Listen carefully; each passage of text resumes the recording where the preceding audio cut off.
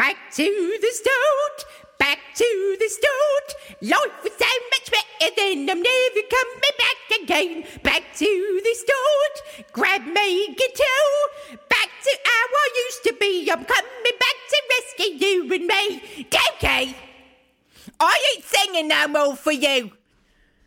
I'm proper pissed off with you now. Proper pissed off. You had the gorgeous Bruce Thomas in your studio, and where was I? I wasn't around, was I? No, I was up north, wasn't I? Out of London, wasn't I? Checking on me pigs, wasn't I? And I got to miss him. And you know I love the Bruce Thomas. You know I love him. He's got that beautiful flaxen hair. He's so gorgeous. You couldn't have rearranged it, made sure I was here. And he had that other musician with him. Who was that? This Spencer. I saw him on the interweb. And he looked gorgeous and scrumptious too. And I didn't get to meet him neither. And he's sexy, isn't he? He's sexy just like the Bruce Thomases. There's a couple of gorgeous sexinesses.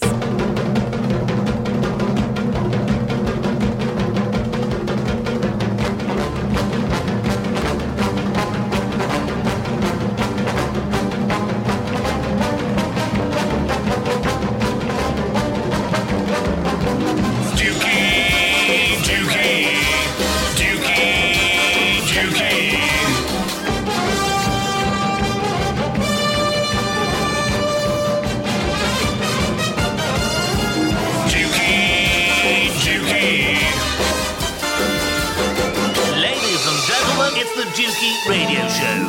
Hello. With me in the studio, Marsha MacDonald. Yeah, peeps, what up?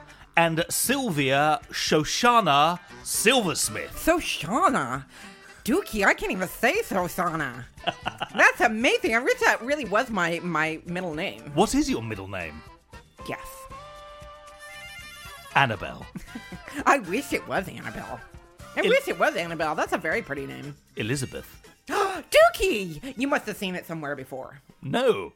You must have seen it on, like, some mail that I've had or something. Because I never use my middle name. Does anybody use their middle name? A number of people. James Paul McCartney does. Paul is his middle name. Nobody knows Paul McCartney as James Paul McCartney except you, Dookie, because you have that brain of yours. And John Michael Stipe. Yes, same goes. Same goes, Dookie. And Erasmus Spencer Brown. I don't even know who Spencer Brown is. He's one of the guests on this Dookie radio show. I'm sorry, Spencer Brown. I didn't know his last name. Right. I didn't know his last name. Right. Because I wasn't here. Much like the very, very angry Irene, I was away as well, so I wasn't able to kind of nip round to the Dookie radio show studio to see these lovely people. How dare you? I've met Bruce before, and he is lovely.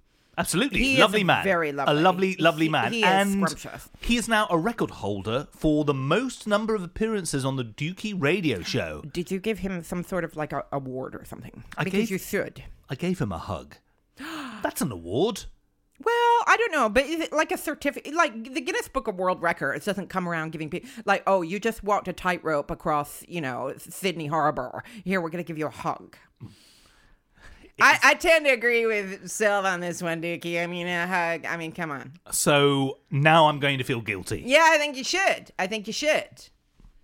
And Spencer. Yes. I agree with Irene as well. He does look very scrumptious. Erasmus Spencer Brown. Is that really his first name? It is now. It is now. He looks very scrumptious. I like their music muchly. Their album is absolutely phenomenal. I mean, it is Irene, really, really, really good. Irene possibly wasn't doing it justice, but I have heard the actual song, and it is very, very good. So they're both talented and scrumptious. Yes, it's the ideal combination. It's very ideal. So lots of scrumptiousness in the Dookie Radio Show studio with yourself and Molly the Sprawly, of course. So, Dookie, I hear through the grapevine that you had a little flutter on the GGs with Bruce and Spencer. Correct. Never had you down for a gambling man. I'm not.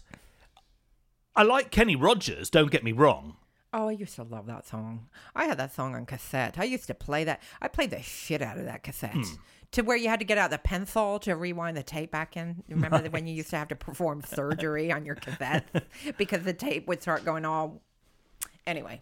Well, it would get fluttery, and we had a flutter. So, what is with that word anyway? I hate that word. Had a flutter on the GGs. Yes.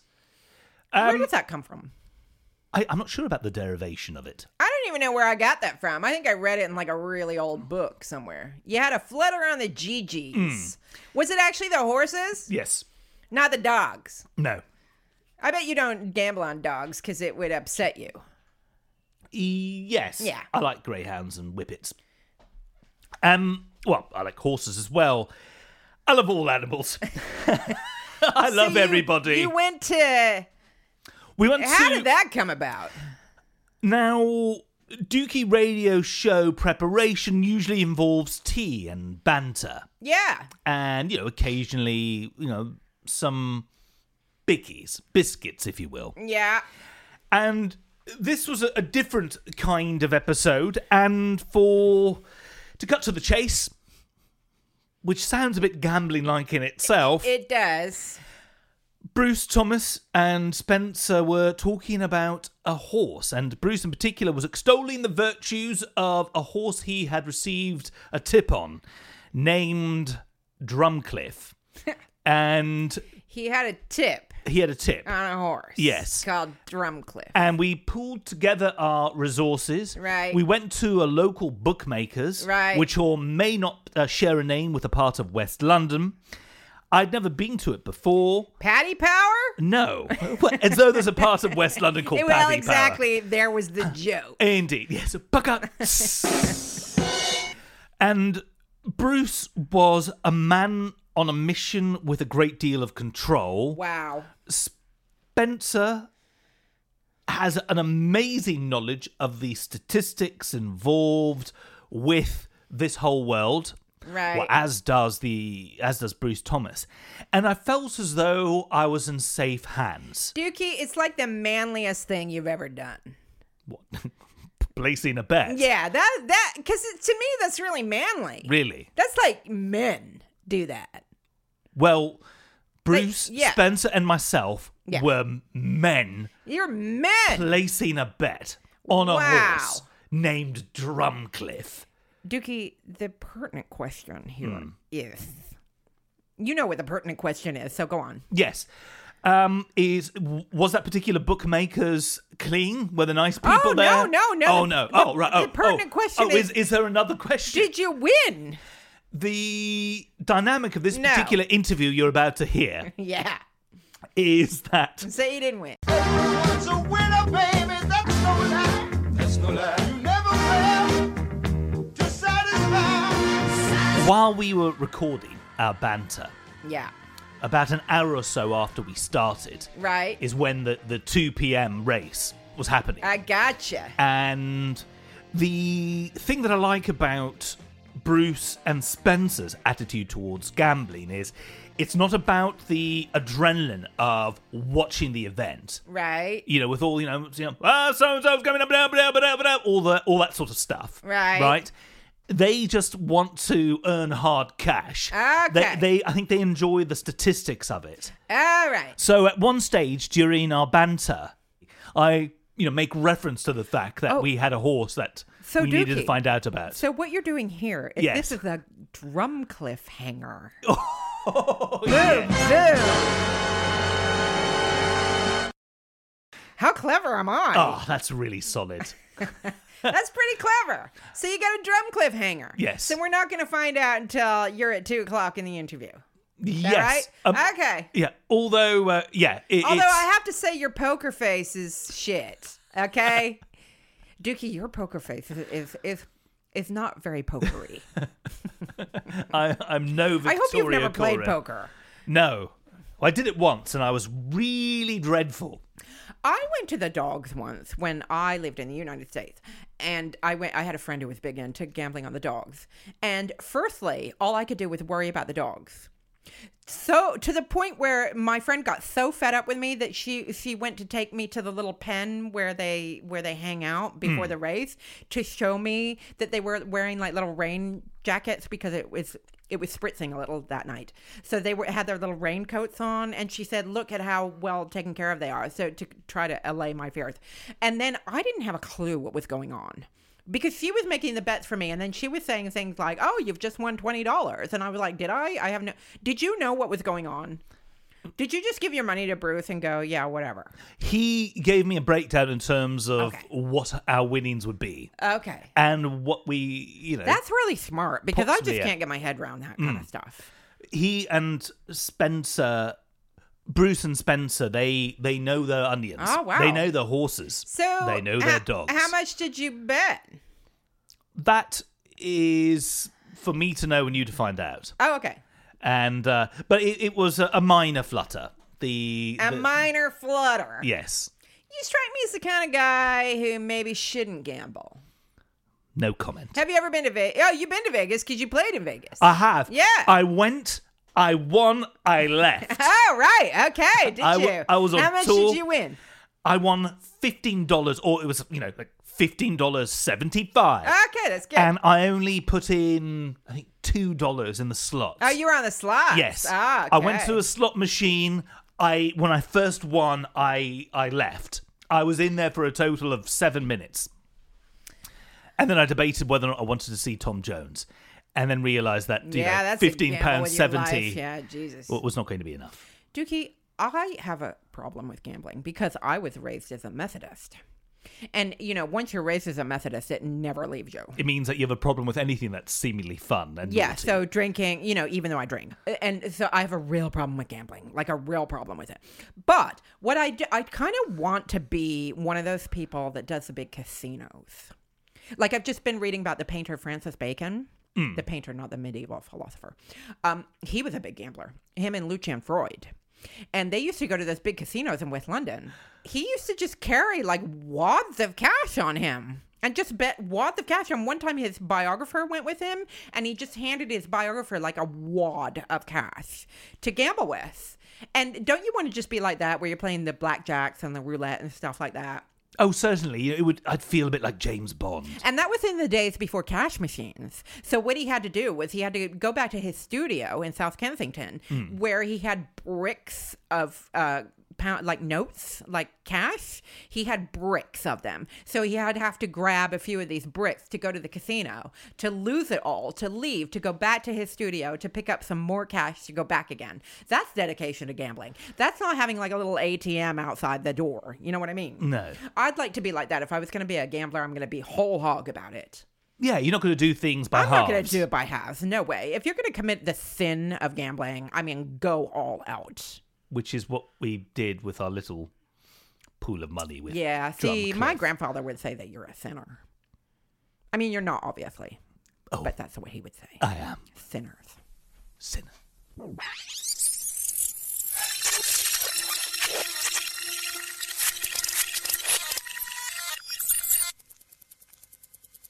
Hi, I'm Spencer Brown. My favourite word is gusset. My name's Bruce Thomas. That's it. I knew it was there somewhere. And my favourite word is epiphany. Epiphany. Oh, nice one. So we've gone from a gusset to an epiphany. Yeah, they're not necessarily mutually exclusive. Well, I'm sure indeed. there's a link.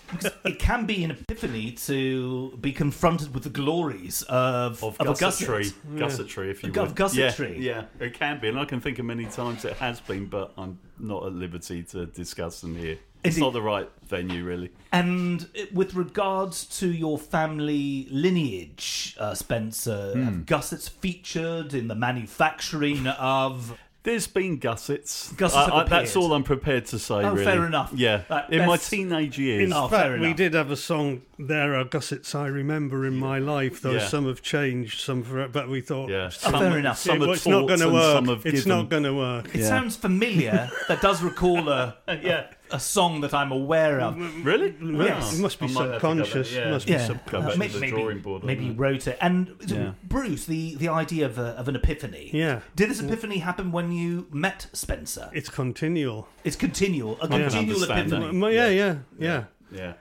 He's continually thinking, how did I end up with this joke? I'm continually epiphanizing because it's and I'm continually it's- gusseting. In fact, I'm gusseting right now as we sit here. The band Spinal Tap, which them. centred around Derek St. Hubbins and Nigel Tufnell at its core, met in a way that is quite rootsy. I think they just saw each other and thought, let's meet up. The next thing you know, they formed the Originals, then the New Originals, then then the Thamesmen, Yeah. and then they eventually became Spinal Of Tap. course, yeah. That story centred around Squatney. Yeah. And that's where it was, location, possibly a bus stop, and then they met up. Yeah. You met in a way which is very modern and detached from that. Yeah, quite. We did. we met in cyberspace. You met Yeah. in the cyber world. Yeah, we did. But was it the Squatney corner of cyberspace, I think or its it was. equivalent? I think it was. There was a fish and chip shop there, and we were just out getting our rocker chip for the Friday night. I think, wasn't it? Well, we were both on the same site there, ordering our microchips. Actually, Yeah. they were Microchips. very small. But yeah, no, we met in. We were floating in cyberspace looking for a home, And, Right. The truth is, as you will see on the album, folks, there's a write up there that Bruce put together as a sort of a condensed version of the conversation that we had. And he sent me one of his I sent songs. the song Right. initially. It all And said- starts with a So song. he sent me a song. He was we friended on Facebook. He sent me a song. What do you think of this? And I said, well, actually, it's not terrible. bad. Quite Delete nice. it It's all. not bad at all. And it sounds a bit like you could do this, you could do that. Oh, all right then, yeah. So I went off, I So did I do thought that, he and I did sounds do that. like that's quite good guitar playing. That's not bad singing, and all the rest of it. And then it came back a little while later with, what do you think of this one? Well, that's not bad either. How many have you done? He said, 3 or 4. I said, well, there's an yeah. EP there, and Yeah. then it became. Then one of the songs was called "Back to the Start," and then there I was found a the demo kind of that of on the way up here today, funny enough, on my phone, believe it or not. Right. And it's me somewhere going.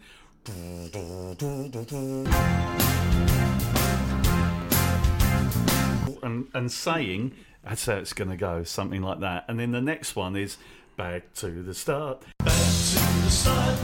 Back to the start. And then, Yeah. was so much better than I'm never coming back again. Yeah. that's all I had. And then I worked it up from there. But I was surprised to find it on the phone. and I used to get them in kind of advanced demo form, Yeah, I guess, didn't yeah. I? But then I could see.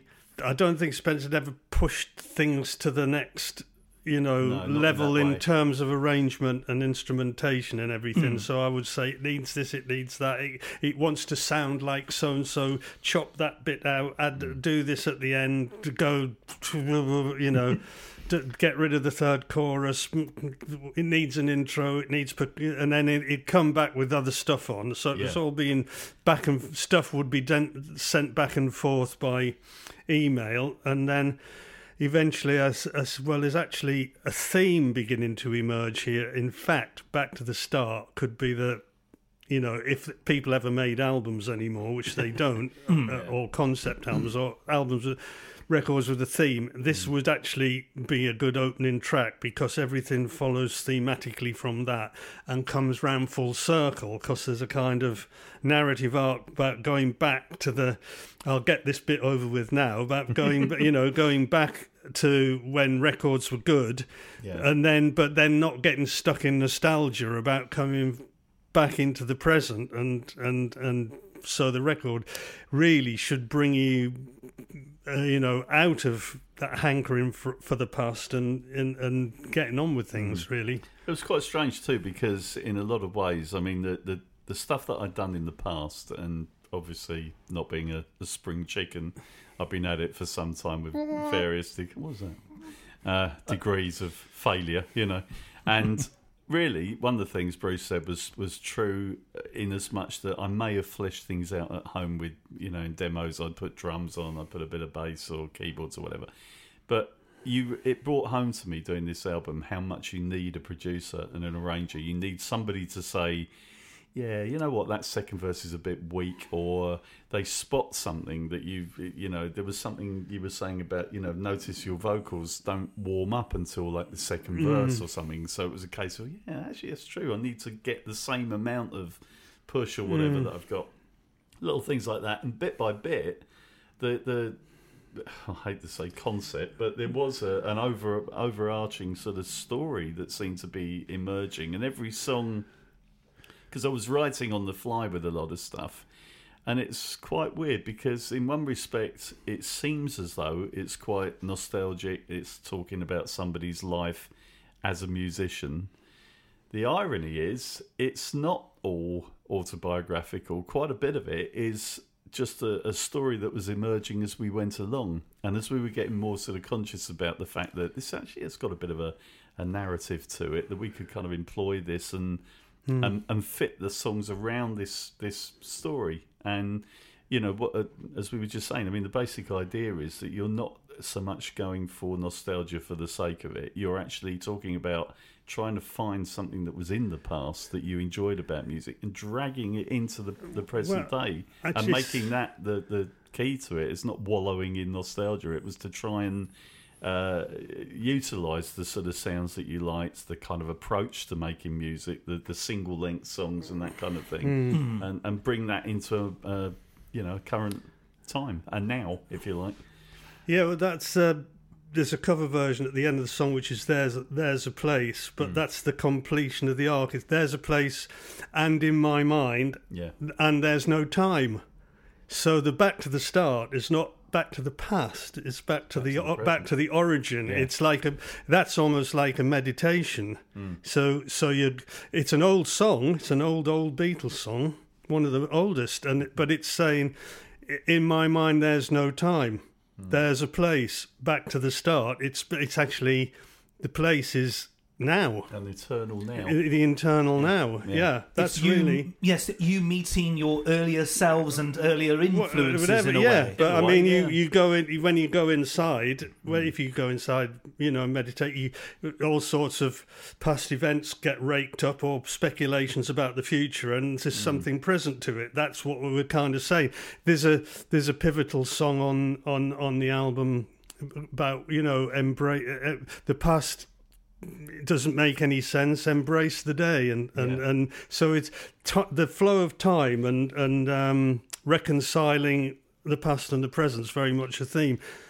In fact, I got Spencer to rewrite one of the songs, which is now called Get Up. And you'll see, get up, and you're already in it. It's not about going back, it's about the fact that you're already in it. You want to be a success, you already are. I took a kind of a little bit of artistic license with that, of using in the rewrite, using a drive my car kind of template, the idea of somebody who'd supposedly made it into some form of stardom or celebrity that I, or this fictitious character, let's say, supposedly knew from their past, and was looking for guidance from. Show me how you did it. How do you do it? And her, as it happens, advice in the song is to say, you've already got it within you. You've just got to get up and do it. Get up and be it. And believe that you're it, and it will happen for you. And that I really strongly believe as well. The original song was called Shut Up. Shut Up. Yeah. Oh, so and it was the exact one. It was like, get out of the, it was a nasty, spiteful little song. It was quite. And I said, this isn't going to work. I said you need to have another look at this, and I was I'm always banging on about this neuroplasticity stuff, and which we explored in a big way during the Bruce our last we did with the Bruce Lee yeah. book, so we won't go into that again. But positive thinking, for want of a better word. But it's our character in the story, if you like. Bruce was talking about one of the songs just now, which is called Warehouse.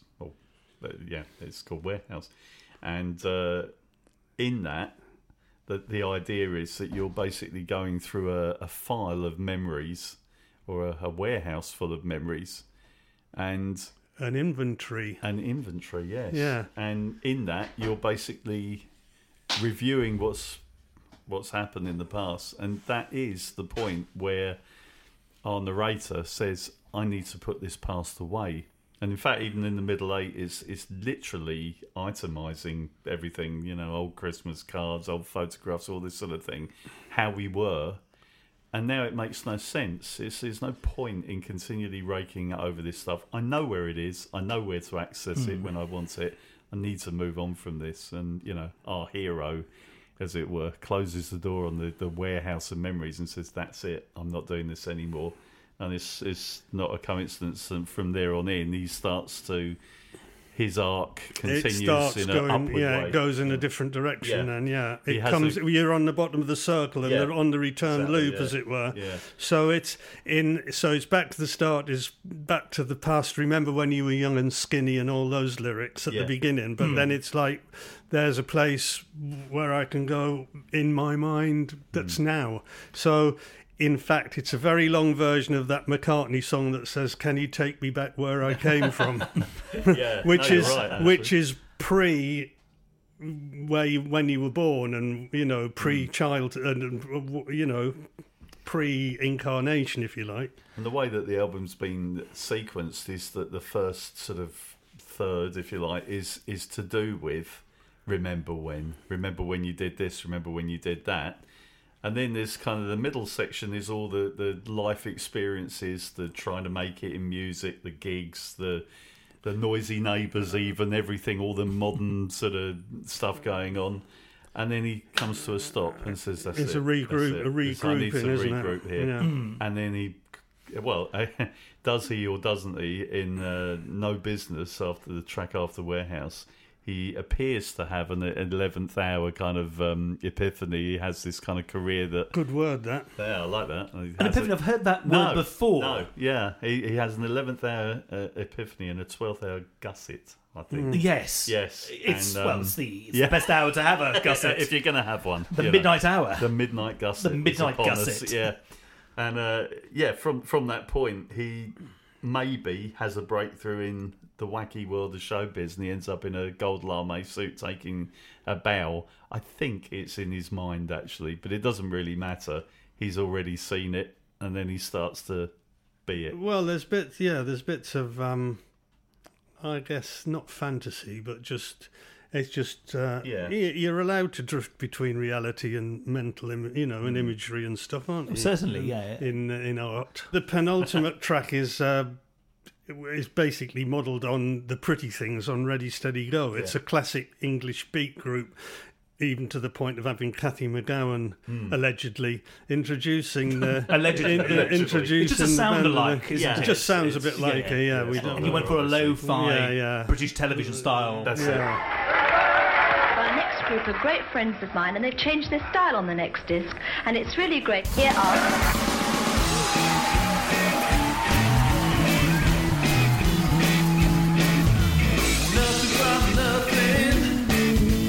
That's what they say. Every time I get some money, they take some more away. Mind the speakers, don't make ends meet. Contemplate a life of crime or begging on the street. But it doesn't really matter as long as we're okay. I said, hey, just give it away. I said, hey, just give it away. Can't buy you loving, can't make you well. Look at all your millions, but you're living in self-made hell. Me and my girl, we got all we need. Maybe we ain't got money, but our loving is guaranteed. Doesn't bother us now, as long as we can say, hey, give it away. I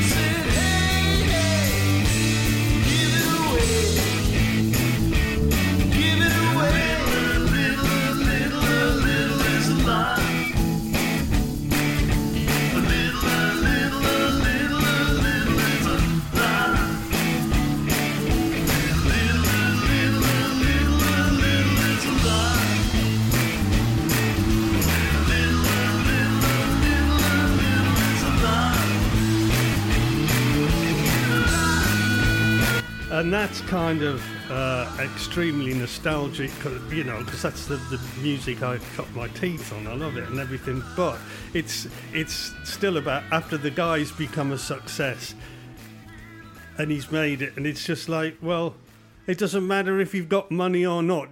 The point of it is to give it away anyway. Yeah. The point is to not hang on to stuff. It's like, give it away, give it away, give it away.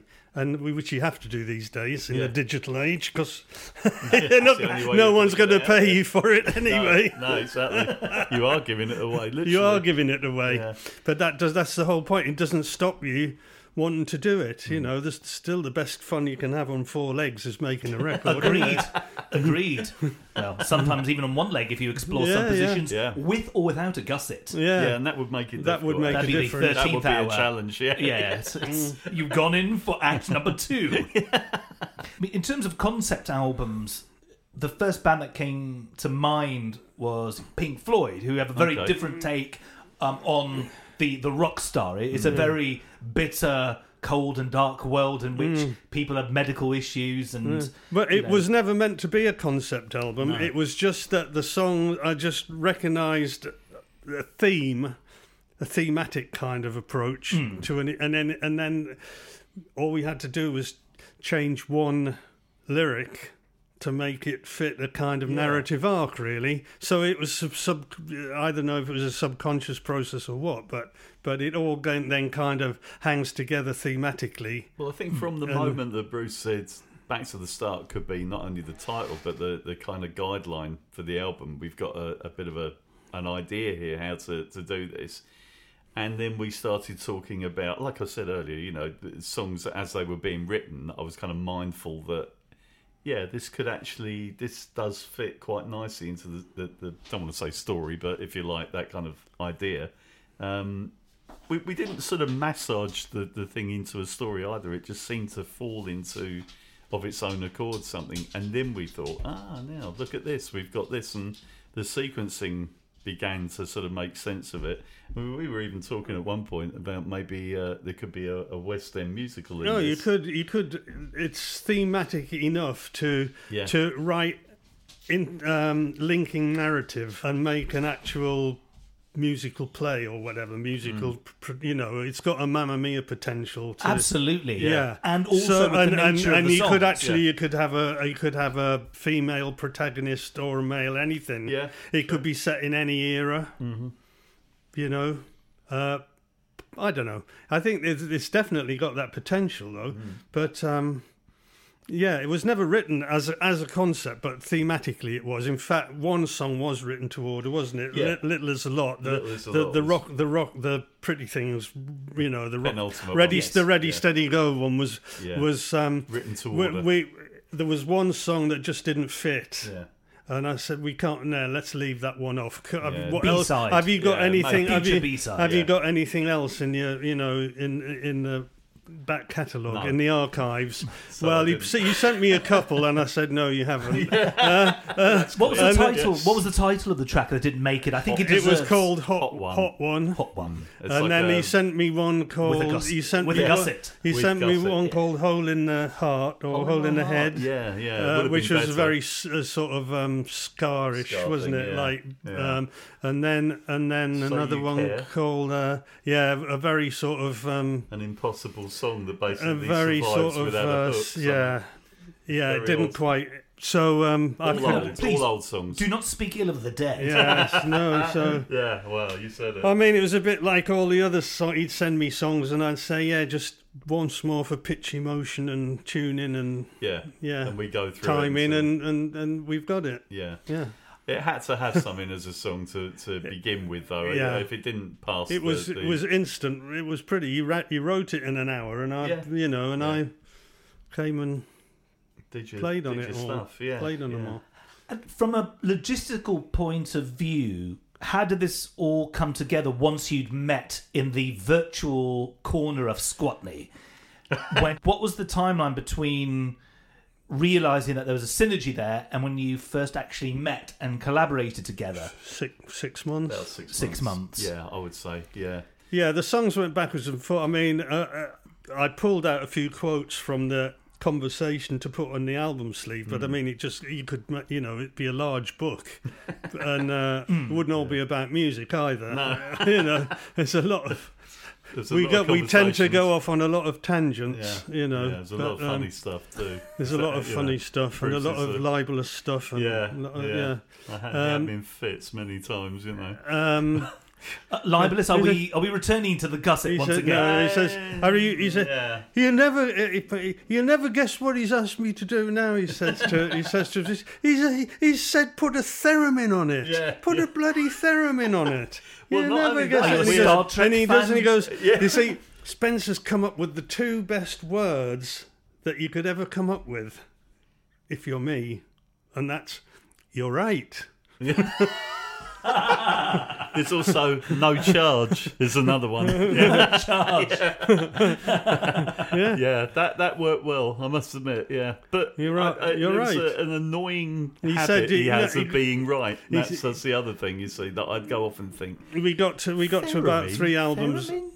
We got to about 3 songs, and Spencer said, "If you pass in my, the end of our road, do you fancy coming and stick bass on them?" And I said, "Well, all right then, but we might as well just get 10 songs, and I'll do it, and that's when I said I'd basically play on the stuff, right, and then that's when I started, arranging things, really putting maximum input, as it were. The other thing was him listening as well. The other thing was that at that point, when we first started talking about this sort of, and I was kind of edging my way to, if you happen to be like going miles out of your way to Hemel Hempstead from where you live, by any chance. At that point, Bruce said, "Well, are you looking to make an EP or an album?" And I was like, "Nah, definitely an album. Upgrade, and seize the day and all that." I thought, this is a big chance, because Bruce had been a favourite player of mine for many moons, and he's got some potential as a bass player. We were saying off pod, potential. I think he needs to stick at it. I've sensed good things. Yeah, I think you've got Bruce. A future take on stock bass. of that. Yeah, I think you're all right. Yeah, you're right. You see how it worked. But I've just had an epiphany. We started, and eventually we arranged a date. We had a few false starts that Bruce could come down. Did you have a diva moment or two? There was all sorts of tube strike. Your Mrs. Hospital appointments came into it at one point, and all sorts of things. Real life gets in the way. Real life gets in the way of But I mean, when I have to say reciprocally that I get lots of stuff sent to me by Facebook friends and people, songs that they want remixed, arranged, play on this, what do you think of that, and everything. It was the first time in many, many moons I've actually thought, I could work with this. These songs are okay. He sings, he can play, he can sing, his songs are good. Yeah, okay, let's I'll commit to this. Rather than just say, just send stuff to say, do this, do that, keep me out of it. I mean, it's been a long kind of fairly schizophrenic career for me, really, because when I started out, like everybody does, it was kind of school bands, and it's been a double schizophrenia, a quadrophenia here, because on one stage I was in all the school bands, and then we went off on a tour of Germany and Holland and all this after we left school. Same band, we just kind of uprooted and answered an ad and went abroad. But whilst all that was going on, and there was also the curse of the day job was always upon me as well. I never quite completely sort of escaped that. I was always more into the recording and writing than just going out gigging all the time. Everybody that I knew was like, I'm just a rhythm guitarist, I'm just a lead player, I'm just a drummer. And I didn't really want to do that. I was always more intrigued by the recording process, intrigued by writing. One of the big things for me, there were two actually. One was reading about how the Beatles did what they called their layer cake style. And I'd already thought, well, what's to prevent one guy doing all this and putting everything together himself? And then McCartney's first album came out, and he'd done just that with a 4-track Studer, whatever you pronounce it, machine, reel to reel. A Studer, yeah. No mixing desk. For some reason, he just went and did it all straight into the machine. And I thought, okay, so it could be done. You could be a kind of one-man band here, you know. And I spent many years doing that in, you know, with substandard equipment, horrible one-on-one reel-to-reel things that you could buy dirt cheap, where you literally just go over the thing that you've just done. Mixing. Yeah, rather than it being separate tracks. So I've got my, you know, a day job, I've got my gigs 3 or 4 times a week, and I've got this alter ego as, you know, this nerdy bloke who's doing all this recording at home. And none of those overlapped. They were all compartmentalised. And apart from the fact that I kind of gave up gigging gradually over the course of time, just kind of didn't really, there wasn't that much work around really. Not in that whole kind of, you know, middle strata of bands has kind of vanished over time, where you used to get your Friday night club gigs, your Saturday night pubs and all that sort of stuff. People now don't really seem to want it. They'll have music, or maybe a karaoke or a trib band or something like that. A DJ. Damn them. But, you know, that kind of went. So it just came down to, I do this to make money, to keep the family going, and I do this out of just the pure love. And, you know, there were a couple of near misses with songs that were recorded by, you know, we had like one by Bonnie Tyler and another one by Sam Brown, and singers and bands you would have never heard of. Two belters, but again, singers. You know, yeah, not much happened. One got released on an obscure German album. The other one I don't think even saw the light of day. It was a kind of, you know, I was the nearly man for many, many years. And when Bruce sort of came along, or I approached Bruce with all the songs, I sort of just, you know, it was like an advanced hobby with, you know, major passion behind it. But I had no thought. Like me, really. I had no real thoughts of like, this isn't ever going to, you know, get somewhere. I'm years of age now, and, you know, what are the chances that it's ever going to be anything? But this really has given me a whole new sort of outlook, a whole lease on life, you know. Apart from the fact of the music itself, as meeting Bruce is a massive influential person on me in my way of thinking with sort of personal life as well. And he's right. Always right. And always right as well. That's the main thing, you know. It's just, it was uncanny though, how what going back to that, what you think of as the most sort of crazy idea. Like, I mean, there's a song on there, the second track in It's Not You. It was the last but one song to be written, I think. It was fair. It was near. It was near the end. You wrote it. Yeah. And, that's probably the one that sounds most autobiographical and probably isn't, oddly enough.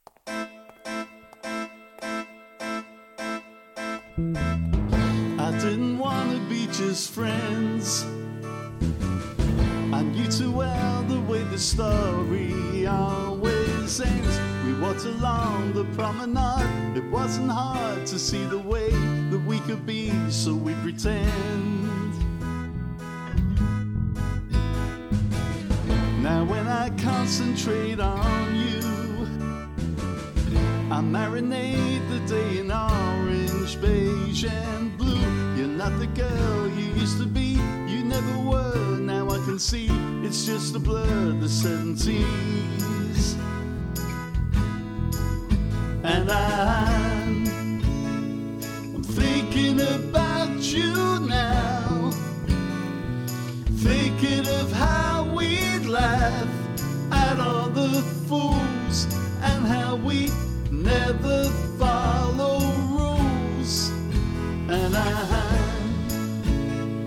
I'm thinking about you now, seeing you as you were at 17.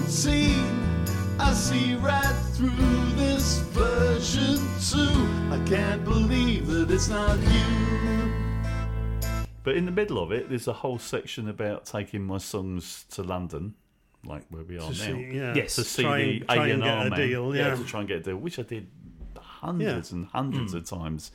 and him saying, "We'll get back to you," you know. Manchester Square. That's it. Yeah, An done all office. that. Yeah. Yeah. I'm that old that I even tried Savile Row, the Beatles, Apple.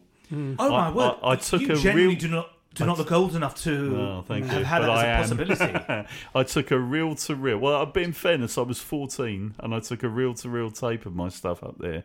And this very disinterested secretary said, "I'll get it to one of them," you know. And Right. It's like, uh-huh. Got Badfinger upstairs. Yeah, and, exactly. James Taylor. How about this? Yeah. I ended up working with the bassist of Badfinger, who was a telecommunications support and phone engineer. And that's where he went after Badfinger. He got thrown out of the band basically for having the temerity to have a baby with him and his missus. God forbid. I know. When they were put into, they were bought a house basically by the Beatles, by Apple, in Golders Green, and the whole band moved in. And basically they kicked poor old Ron Griffiths out. Lovely bloke as well. Because the baby was crying all night, and it's like we're all young and You were talking about that second track. I was You've gone talking off on about that. tangent. See, I am that He old. goes off. I am that old. He goes off. So anyway, yeah, the point of that was that in the middle there, the bit about going to London to see the A&R man, all this stuff. Bruce said, "Oh, you're on the train there. Let's have a train noise in. Let's have the old beep beep, you know." Down to London on the train. Dreams are starting on my brain. Played my songs to someone who said we will get back to you. And it sounded amazing. It was like, and it was. There's even a bit of pratfall drumming afterwards, a brum, tsh kind of thing to underline it. You know? When he did the original record, you see, he had a drum fill at the beginning of the verse where the bass comes in, and I delayed the bass entry because I thought it would be better coming in with the vocals right, rather than the instrumental. So I left 2 bars, Yeah. then came in, but he left the drum fill in. Yeah. So it says the middle 8 goes, "I played my songs to someone who said we will get back to you." Said we will get back to you. It's like You old know, school as if comedy. you've done- In other yeah, words, so dream Not on. my view, my a sir. Katish joke. So there's it's a sort of happy accident. Yeah, but it was But that sort of thing. And, so things like that happen, Yeah, when you're on a good roll. and so many times there'd be things like that with, like, you know, theremins where you think, really, would that work in there? I don't know. And you try it in the back. But of your neck the would go, train wow. the train whistle works because the sound of the train whistle is exactly the same as the mellotron flutes. Yeah. So it sounds like the train whistle's going poo poo, and then the mellotron flute, the train's playing the tune for the rest of the middle 8. Very strange. So it's all kind of. We had a It all lot of ties in You together. don't sit down and work it out. Yeah. That's what we're going to do. It's just go, oh, listen to that. Listen to what that's done. There was a lot. There was a real sense that the album was writing itself. So for I me. think that's what. I I think that's what happens when you're on the front foot. Is the things does itself, doesn't it? As they say, you know. Yeah, I think Absolutely. serendipity reaches down for you and says, "Right here, I've got this too." You know. Yeah. You were talking about happy accidents, Yeah, and yeah. I know that Spencer went off on a tangent, Yeah. but an example of another happy accident is where Mr. Griffiths, the bass player, Yeah. he was chucked out of the Badfinger house in Yeah. Golders Green. Yeah. And then when you think about what happened to Badfinger and the members, Maybe he was better off out of it. yeah, it's absolutely. not so much Badfinger as bad luck. Bad luck Yeah. finger. So he may have had a lucky escape. Yeah. Yeah. He's gone on record quite a bit as saying, though, that he had the awful experience of riding his bike into BT and having which one was it? Come and Get It, the first one written by McCartney for them on the radio. He was listening to it on the transistor radio as he got to work, and it was like, oh my god, you know, I'm missing out on this. But as you say, Yeah. he who laughs, well, no, that doesn't sound right. I'm He missing laughs out last, on but you know being what I ripped mean. off for all my royalties Well, and indeed. spending Yeah. bloody hours on the road in Yeah. airports and not getting paid for it. And Yeah, being massively Bruce, ripped off. who Apparently. knows? what are I you don't know. saying? I don't know. How would have things have panned out? I don't know how it panned out for them, but they certainly didn't have a good It's ending. not a happy did they? ending. No, Ron even had a final kind of last laugh as well, because here's a ridiculous story for you. For a little while, this is a real tangent. This is a We like tangents This on is the a TV He's radio gone off show. on a And tangerine it's all- again. This is It a will come Spence round. special. Everything will make sense. Oh, everything will come might. round eventually. Let's see. His narrative arc is larger than the Encyclopedia Britannica.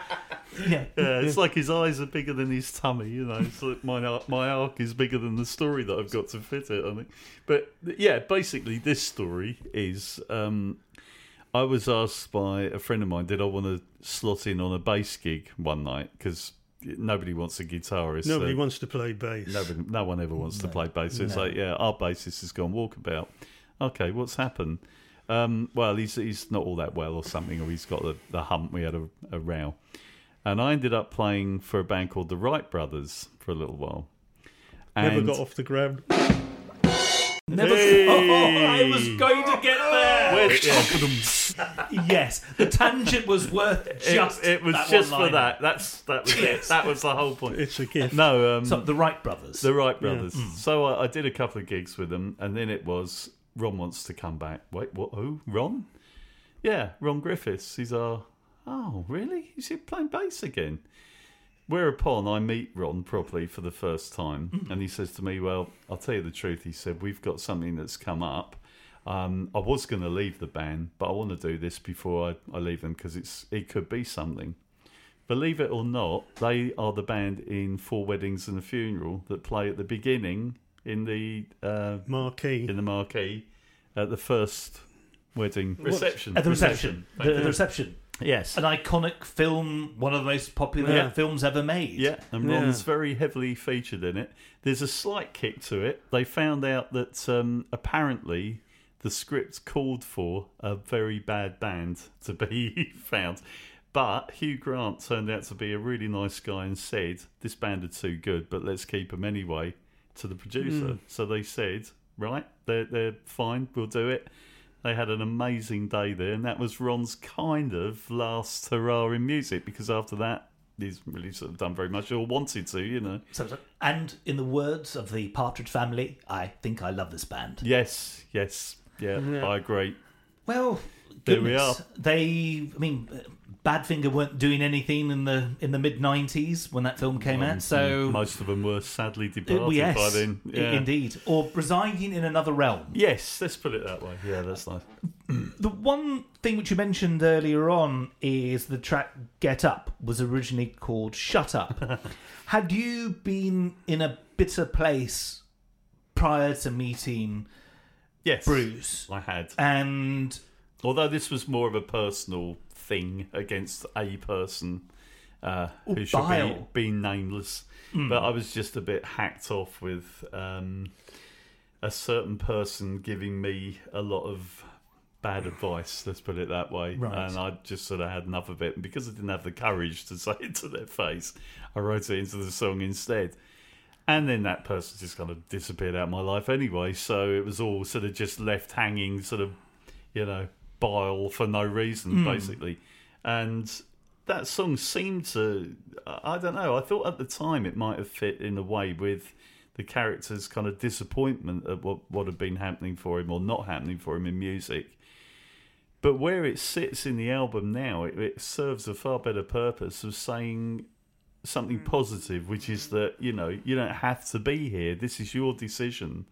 And like I said, in the story, as it were, the character gets advice from a successful person about how they did it, which is an awful lot of it is how you think about it and how you expect it. I'm an old romantic. I like to finish on an upbeat note. Really, Yeah, I don't leave 'em want laughing. to finish on anything too cynical or negative, because that's not really the purpose of art. Even No, exactly. you know, you can say art. Well, all art's self-expression, but you just which self are you expressing? Yeah, you your don't want to worst self express. or your better self. Yeah. So we're back to the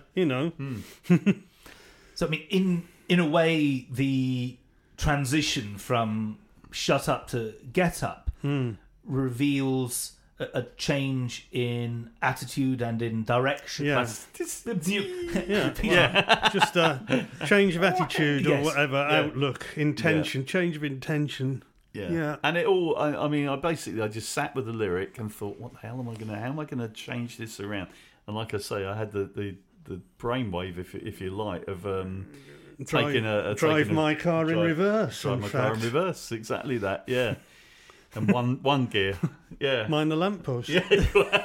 I mean, in London, you really don't need more than one gear for most of the journeys. Yeah. I can't speak for Hemel Hempstead, but It's much the same. you might, be able to go into second, Yeah, if you're occasionally lucky. third if Yeah, it's yeah. if it's after the Gusset hour. Yeah, after the Gusset hour. That's where you want to head for that if you can.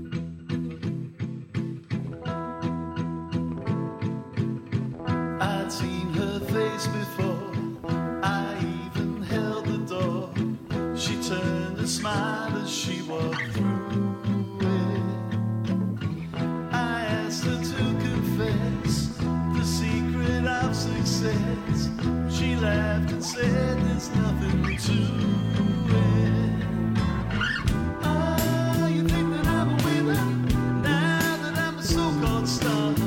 Then she told me over dinner, you could go far. Get up and seize the minute. Get up and listen to me. Get up, you're already in it. It's easier than ABC. Get up, you tiny dancer. Get up, and then you will see. Get up, I'll give you the answer. Believe it and it's what you'll see. Believe it and it's what you'll. It was just a total rewrite, and then I sent it over to Bruce and he said, now you're talking. That's what we wanted, something a bit more uplifting, How quickly would Bruce get back to you with feedback? How long would he ruminate? We were over firing. your- Instantly. We were firing on Instant Back all and eight. forth. Yeah, Right. By then it was a dialogue, In minutes. Yeah.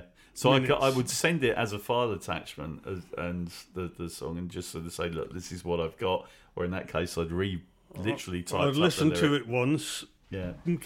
Go do this. Then Yeah. 10 minutes later, it'd come back with, right, now the next thing. And he said, is it bass ready yet?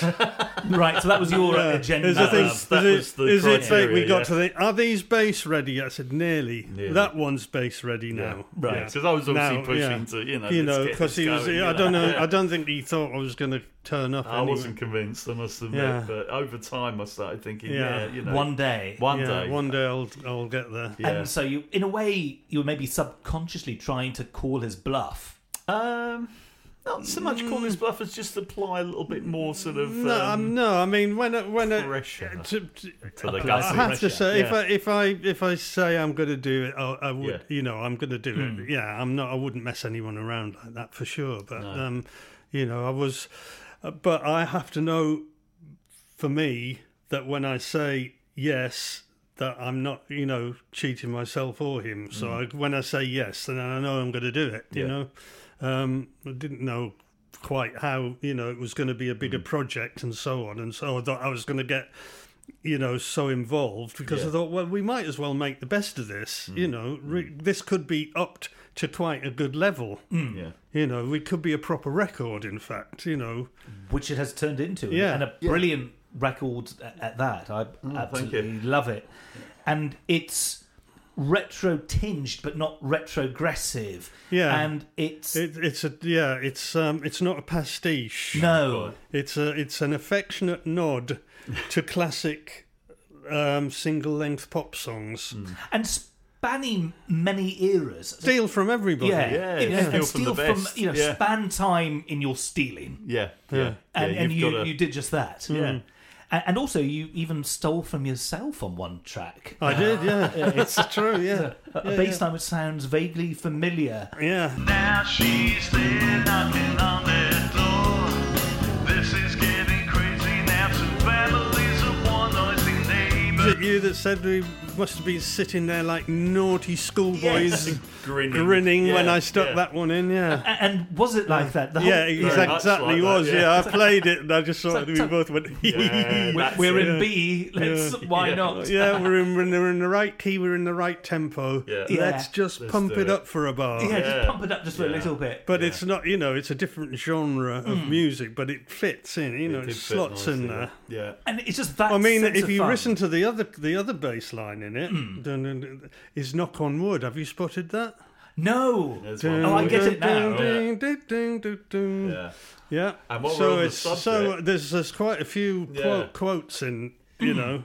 We may or may not have also put in some Pepper-esque moments as well. Oh goodness, that's Same track? Yeah, same track. Oh, there's I There's mean, any there's number of there's references, you know. there are quotes because Yeah. that's what triggers people's you know. When I was doing dance records with my nephew, and we'd be listening to Basement Jaxx records and said, "I want that bell sound." You know, bring. I said, "Why do you want that bloody bell sound? You've got a million bell samples." He says, "I want that bell Yeah. sound because people have already heard it on a hit record, and if they hear something going bring again, they think it's a hit record." It's a bit like the dogs salivating when they, Yeah. you know, when they hear the bell. If you put direct quotes in now and again, it actually, you can't help but have the, you know, the subconscious Pavlovian connection response. or Yeah, even Pavlovian. conscious. Yeah, It is Yeah. Pavlovian response. That's the one. Yeah. Yeah, So we put in a little bit of... there's a lot of Pavlovian stimuli in there. Yeah. And it fell into the... Oh yes. Yeah. That's very And much there. Yeah, we yeah. even had the galloping... Well, you've got the Horses the all that, good morning, yeah. good In the good morning stuff, style. yeah. So, yeah. Were you eating cornflakes at that particular session? Oh, Of course, yeah. Good morning, the best to you each morning. Sunshine breakfast, Kellogg's cornflakes, crisp and full of sun. Maureen loves Kellogg's. Yeah, we wanted to go for full realism, you know.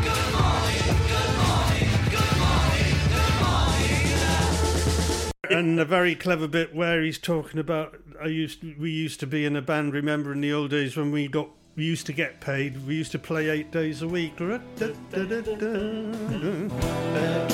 old days, when we still got paid, we used to play 8 days a week. The other man stood at the back end. Sometimes he even learned to speak. But the money rolled in as the talent ran out. And now nobody wants to know. But there's no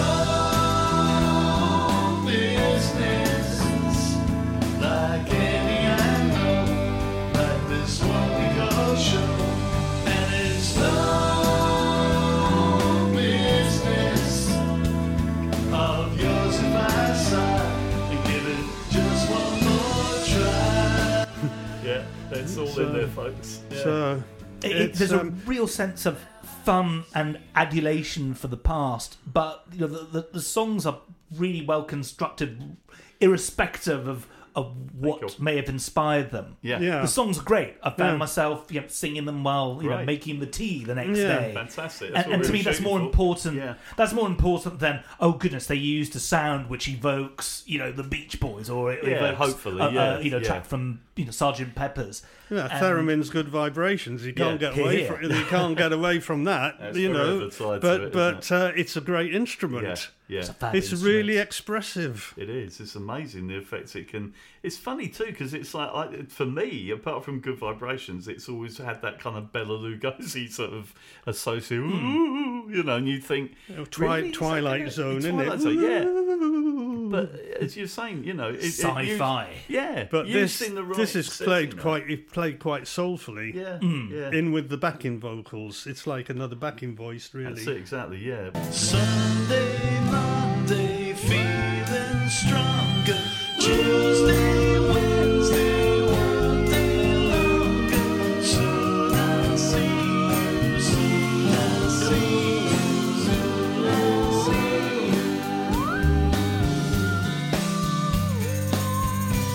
So say you still care. I'm telling people everywhere you're coming home Thursday. And this time I'm sure you'll never leave it anymore. You're coming home Thursday.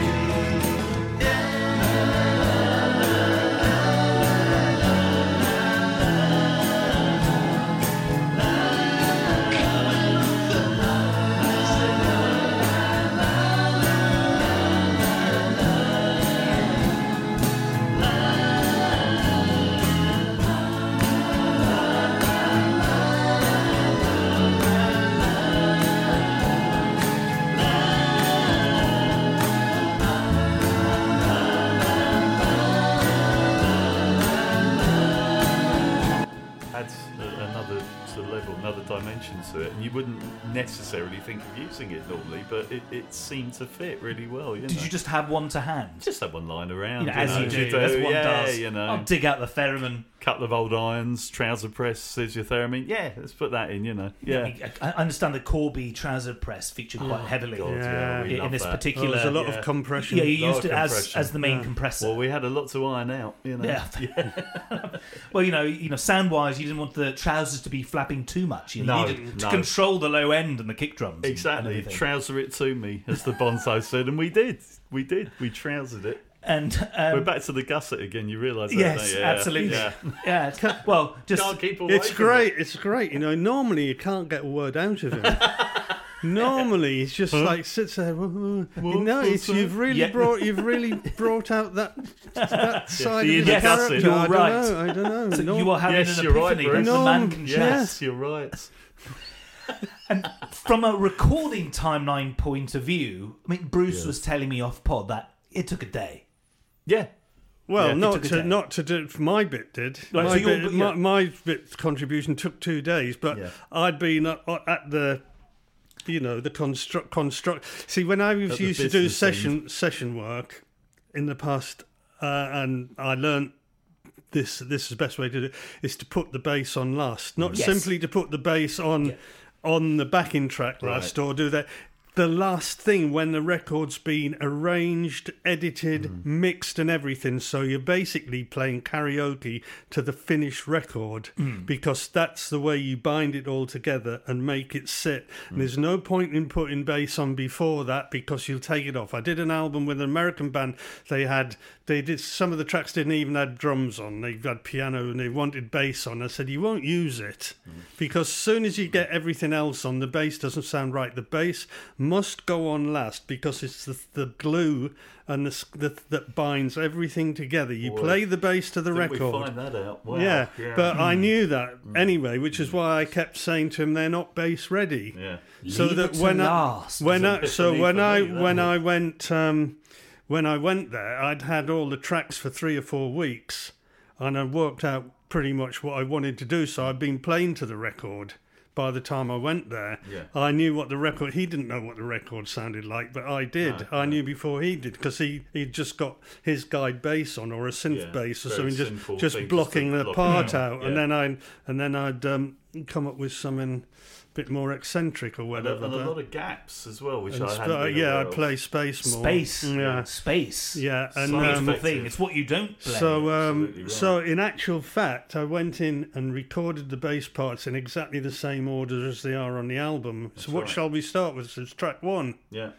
What shall we do next? Track 2. He said, well, but that's the best song on the album. That's the real showstopper kind of thing. I said, that's well, all it's right. track 2. Track 2. Do that. Yeah. And to be honest, that's probably the most ambitious, one of the most ambitious bass parts. Fantastic. And it was Agreed. first take, take. That's it. Boom. One take, Yeah. kept. So what Bruce had said So to me there's was the, that he, you know, there's little. I still could do it again, but it'd only be variations on the theme. had a feel, You know, didn't it? so that's it. And you so equalled your best. and I can't even think that we did more than Some tracks were done with even fewer than one. fewer take. than one take. Yes, yeah, Didn't They even were- turn up. Yeah, Yeah. Yeah. but they were the most. There was a couple of patches or something. But it equalled you know, your best 7 tracks in one day, didn't we it? did 7. Well, this year's 7 in model, I one did and- 7 in one day. Your record for 7 tracks in one day. What album would that have been? This year's model. This year's model. Yeah. You felt the vibe. All whole the band. iconic Chelsea pump it up, blah blah. You know, imagine that lipstick in one Vogue day? all knocked out in a day. Incredible. Which is that I is know. pretty One of my Yeah, favourite I've lived albums. off that day for years. but Until recently, when you bettered it. until yeah. I did, yeah, but we Yeah. did. But I was quite, because I knew what I was doing, and Yeah. he didn't know what I was going to do, especially like leaving gaps and changing things around, changing melodies and. And It's a real eye opener So for I me, what so a I difference it made, I wasn't it? came in and did that one, and I thought I all in one go, and he's sitting there sort of a little Wow. bit sort of, Yeah. whoa, and I thought that's got you. It had to. I was Yeah. amazed actually because I've got you. I There. knew that Bruce had been working up parts of the songs. I knew that. That's one thing. But the approach that he took was so different and kind of out of left field to me on a lot of things as well, where you might hear it the first time and think, well, I don't know, really? Is that going to work? And the more you listen, the more you get then standing back from it and hearing the whole finished thing, you think, do you know what? That is amazing. That has made...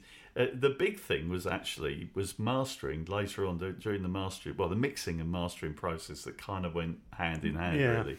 Yeah. We did that over a weekend as well, basically, a long weekend, didn't we, really? Yeah. Friday through Sunday. Yeah, I did all the bass at your house in the weekend, and then Spencer came over to me for a weekend. We mixed it. It was mixed progressively, wasn't it? Yeah, it was. It was mixed progressively, and then it mixed, and we mixed, and he said it's not a master yet, and then we mix it a bit more, and we'd mix it a bit more. So it's layered and layers and layers of refinement until we go, oh, let's do this, let's do that, let's do this. The bass isn't right. Mainly, the key to it all was getting the bass sound right. Yeah. And the bass level right. Yes, that was the other thing. If it's too loud, the songs doesn't work. If it's too quiet, it doesn't work. It's just got to glue. Yeah. But if you push the bass too loud because you want to show off or whatever, or you pull it too quiet because you think it's just got to be a sweet. There's a sweet spot. That's what we found. For the tone and for the volume level, and that makes more difference to a record. I know I'm trying to talk my part up, but I learnt this from Mitchell Froome and other serious producers, that if you got to get that sweet spot and the right level and tone on the bass, otherwise you don't have a record. Yeah. I agree. And the bass tone on this album is absolutely phenomenal.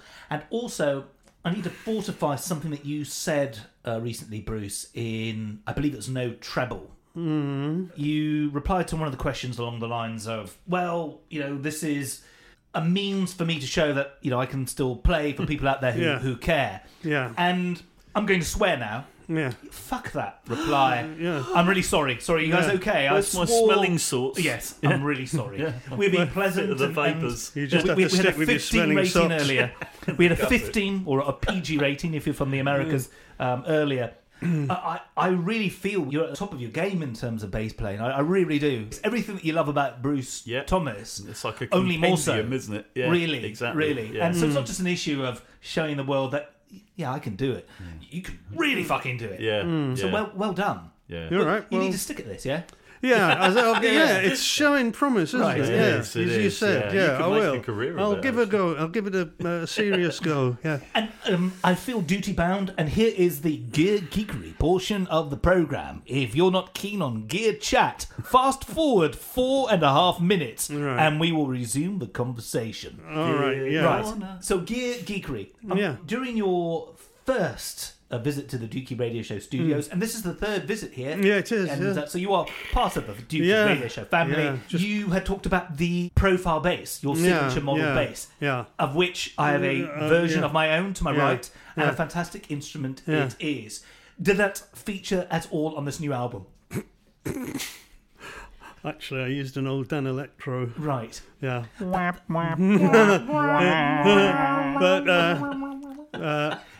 I think we were even talking during the first time that you were on the Dookie Radio Show that the Dan Electro, there's just something beautiful about it. And you discovered about the glories of that bass in Nashville. Yeah, well, I've used them since 1990. Even the last couple of Elvis records were done on one.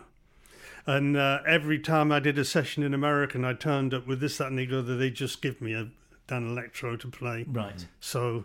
And I noticed the other day, forget what some session I was looking at, some recording session, and I thought, oh, there you go, the guy's playing a Dan Electro, £100 guitar, but great, £100 guitar. And astonishing, isn't it? Yeah, I mean the actual sound quality is amazing, and short scale, isn't it? Not the one I've got. Long scale ones. Oh, do you use a long scale one for the session? Listen, I'm not going to drop the facile word again. We've mentioned this in the last two interviews, but so you went full scale. Is that the Rumour bass, the Dan Electro Rumour? Yeah, that's the one. There's one called the Hodad, which is the Hodad, which is like a similar kind of.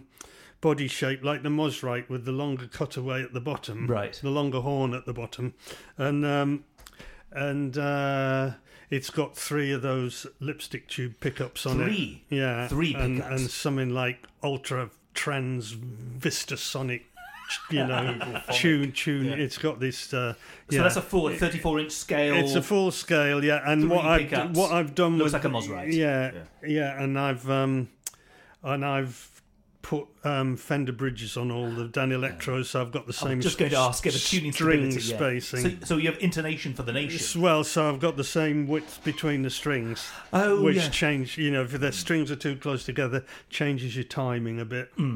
And so yeah, but as we were talking about earlier, as we found out, you were saying, Spencer was saying, how do you get the different, how did you get all those different sounds? Like, because every track's got a different bass. The soul track's got a soul bass sound. The pop track sounds like McCartney. The beat group track sounds like an old boomy, and it's not even changing the sound of the guitar. The guitar was left on the same sound. It was plugged into the computer. Nothing was changed EQ wise or anything. It's all done in the fingers. Let's see those fingers. All done in the fingers. Let's see those fingers. It all depends on how you hit the strings.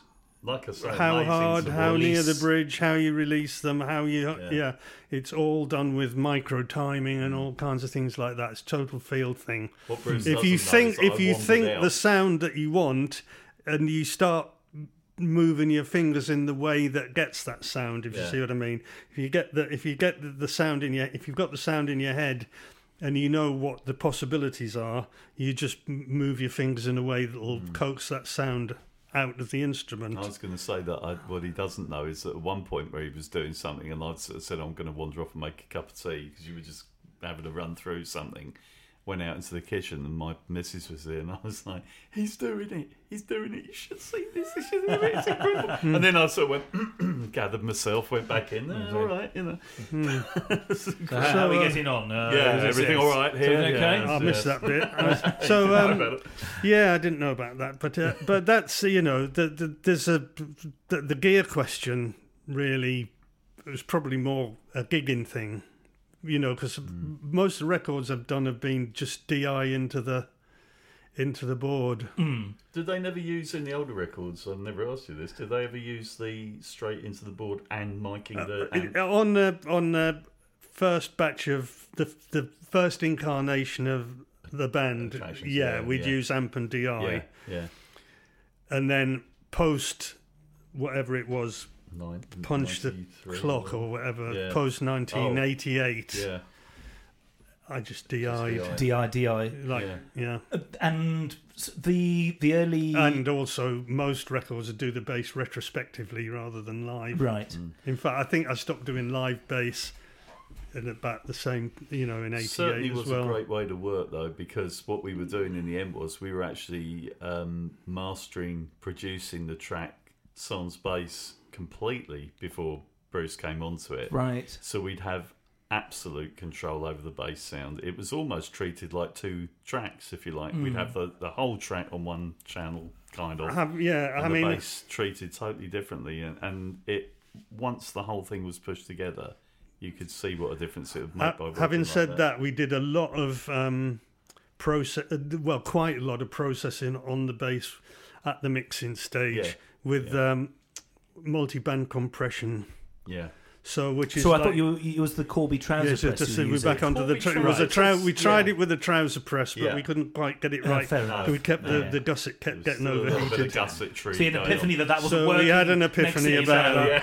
And next thing you know, you're using multi-band compression. Multi-band compression is what sorts out the bass sound, and then we get it nearer, and then he'd send me stuff back. Let's say it's not right yet, and he'd go, oh, blah, blah, blah, and I'd go, tweaking. no, it's not right. Keep going. Yeah. And then you go, it's not right. It's too keep. And then, but we Go would walk round the we block would and get think, there in clear the end. the We head, got there in the end. But Go back and have a listen. most of the mixing was getting the bass sound right. Yeah, wasn't it? it was. Because once we got the the levels and the other big thing was getting global reverb, as they call it, is reverb the other glue. thing that binds everything together.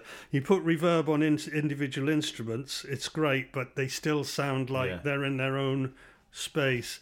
Once you put I remember from doing records with people in the past, I said, shouldn't this have reverb on everything? You know, and once we did that, we were away. And Well, then the irony is that we thought that we'd come up with something in a way, because I was saying to Bruce we thought that, we discovered it, didn't we? Till we found that everyone does it. Look at this, what a difference. So you after everything has been mixed and lit and the levels are roughly there, you then put a bit of reverb on everything. Just a splash across the whole track. Made it all sound. It binds it together. Yeah. And lo and behold, I did a bit of sounds googling like about the it. whole afterwards. band's in the same room. Yeah, basically. that's the thing. It That's sounds the live thing. and it sounds like a proper band playing. So, and then I find out from googling that it's a standard well-known procedure, standard basically. procedure, and Well, I wasn't aware of it. But and it really made I a difference. remembered that it was something that you're supposed to do. Right. Down the line. Yeah. But we were making these sort of discoveries, anew, if you like,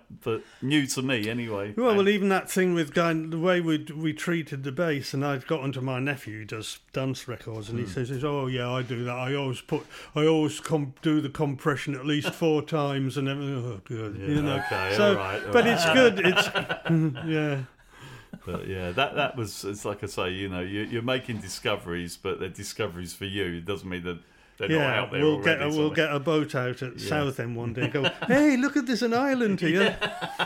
It's and this thing called floats. St. Lucia. St. Lucia. Land ahoy! Land ho. Dear me. In terms of your role, Spencer, and what you were bringing to the party beforehand, you're a multi-instrumentalist. I thought you were going to say multi-millionaire. I did, yeah. Oh, God. I thought you were going to say multi-personality. I was suddenly So going much to be for the no charge There was going to be a comment. major shift in the dynamic of our relationship. Suddenly, you're Well, let's see. not so Let's right. see how our bet turns out. Yeah, good point. Hello, it's your semi-friendly factoid checker here. I sincerely hope you're enjoying Dukey's banter with Spencer and Bruce. You may have noticed that Dukey just referenced a bet. That bet refers to a horse named Drumcliff. Bruce, Dukey, and Spencer put money on this horse, and at the 2 o'clock race, it came in second. The threesome lost money, but they had a jolly good time and bonded over it.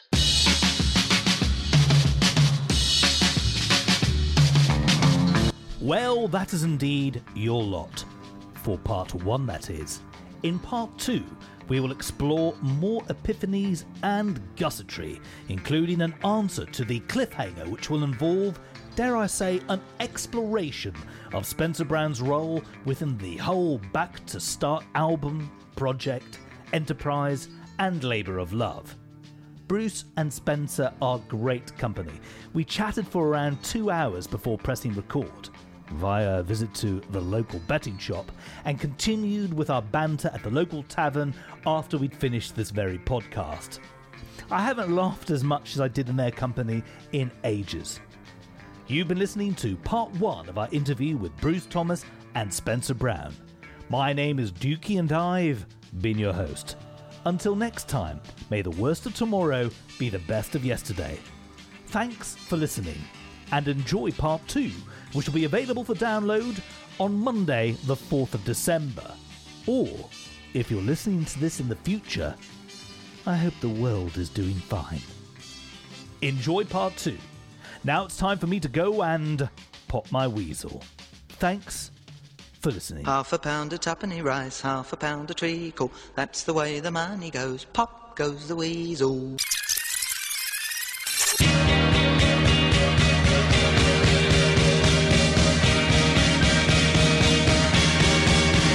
Facebook.